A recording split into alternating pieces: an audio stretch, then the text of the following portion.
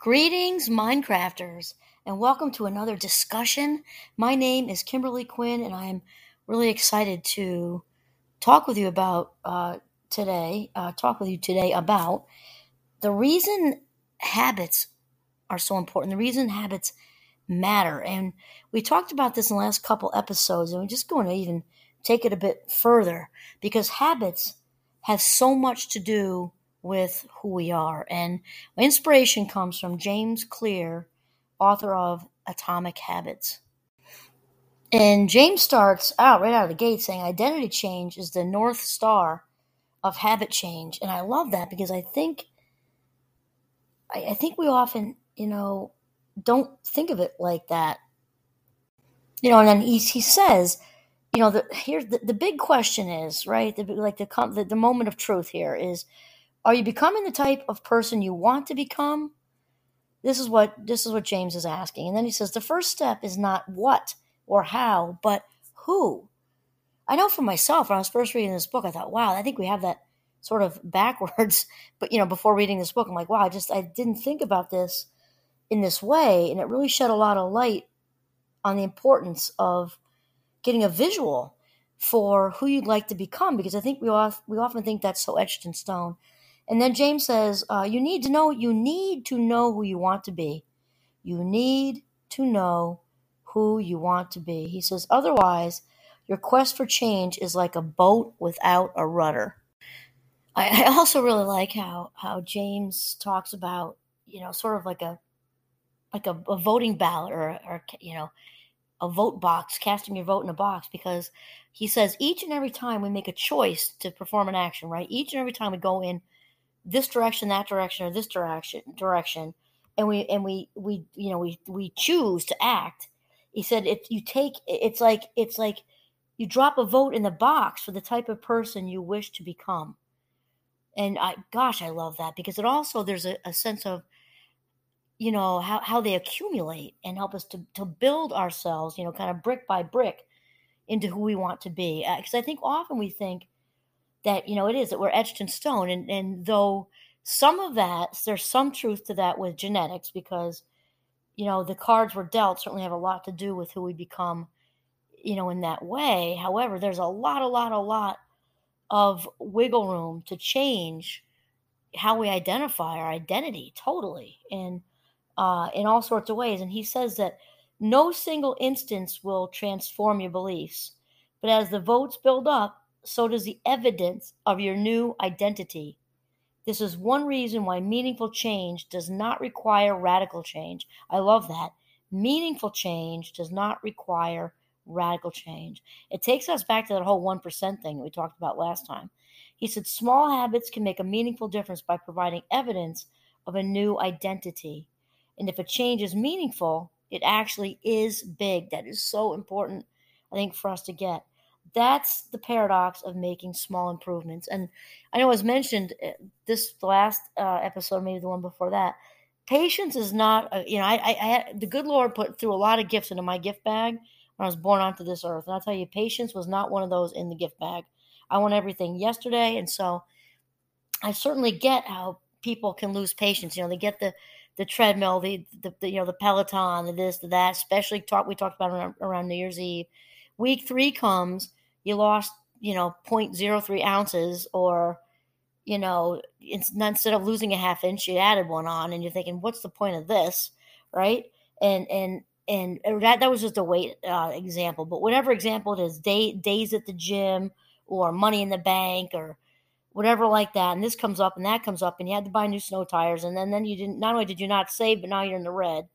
So I just know how frustrating that can be, and so for me, it's kind of liberating that James Clear in his book Atomic Habits makes this. He sort of normalizes that we get frustrated and impatient, and that unfortunately, the change actually is accumulating underneath, but we throw in the towel before it has a chance to kind of be visible.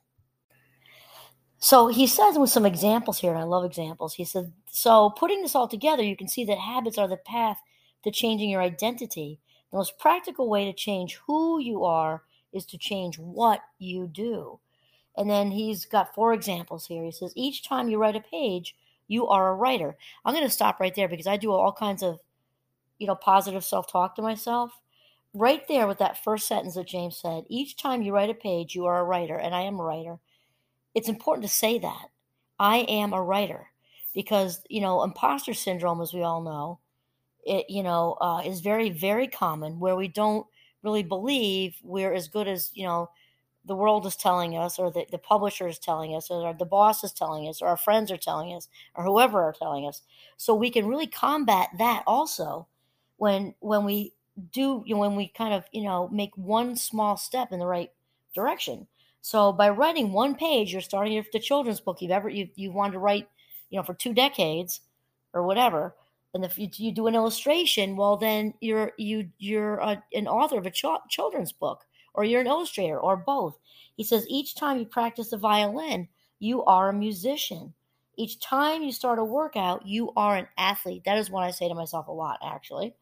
Each time you encourage your employees, you are a leader. And I really like that one because the leaders of the world with big L's and small L's are just so important.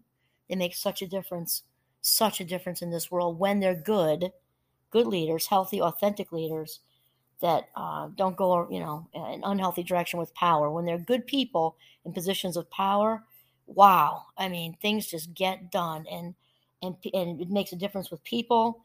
And it can move mountains like that. And, we're not just talking about the results. It's kind of like I've said before, when we find ourselves being resilient, or if we're not confident, but we have a confident moment or whatever like that, it's kind of a deposit in the self-esteem bank. And so it's not different with really little itty-bitty 1% changes in our habits. And James says that each habit not only gets results, but also teaches you something far more important, which is to trust yourself. You start to believe you can actually accomplish these things. When the votes mount up and the evidence begins to change, the story you tell yourself begins to change as well. This is so freaking important.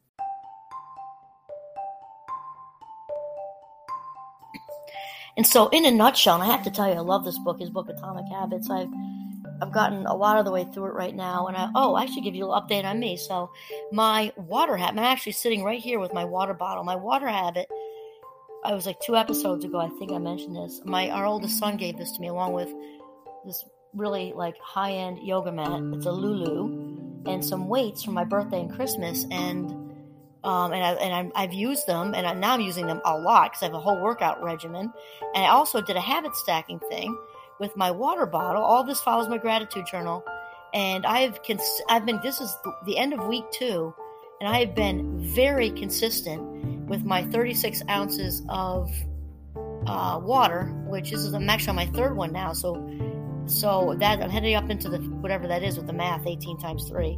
And it's really, really working. I have to tell you, though, I don't remember myself being thirsty so much as I am since I started drinking water. That's sort of weird. But this Atomic Habits thing is really working out. Habit stacking is a good thing. Okay, so anyway, this is all about the real reason why habits matter right here, okay, is because of the direct relationship to who we are and what type of person we want to be. So to wrap it up, James says, ultimately, your habits matter because they help you become the type of person you wish to be. They are the channel through which you develop your deepest beliefs about yourself. Quite literally, you become your habits. Love it. Okay, this is Kimberly Quinn signing off from the very beautiful Northern Vermont. Have a mindful day.